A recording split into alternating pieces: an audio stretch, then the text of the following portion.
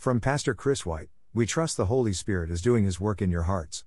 The Lord bless you all, have a beautiful joyful day. Que el Señor los bendiga. Please share with others and please leave your comments and likes. For more information about us and this topic, click here, diningwithjesus.net. Please follow us and share with others. Translate this site into your preferred language. Look for our Google Translator in our homepage, diningwithjesus.net. Two men named Haran are mentioned in two separate genealogies in the Bible. See 1 Chronicles 2:46 and 23-9, and both were leaders among the tribes of Israel and are points of reference in biblical family lines.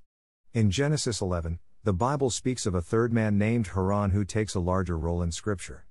Haran was one of three sons born to a man named Terah, making this Haran the brother of one of the most well-known Bible characters, Abram, later known as Abraham. Haran was the father of Lot. He also had two daughters, Milcah and Iscah, Genesis 11:29. Genesis 11 records that Terah's whole family, including Haran and Abram, lived in Ur of the Chaldeans. Haran died before Abram left Ur. It seems Haran's death occurred at a young age or in an untimely manner, for Haran's father was still alive at the time of Haran's death, Genesis 11:28. After Haran died, Terah gathered his family and possessions and set off toward Canaan. They stopped in a place called Haran, where Terah died. Some speculate that Terah may have named the town after his dead son, but the biblical text is not clear on this point.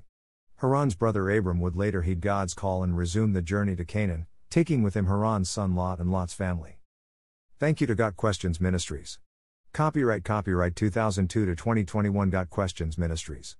All rights reserved.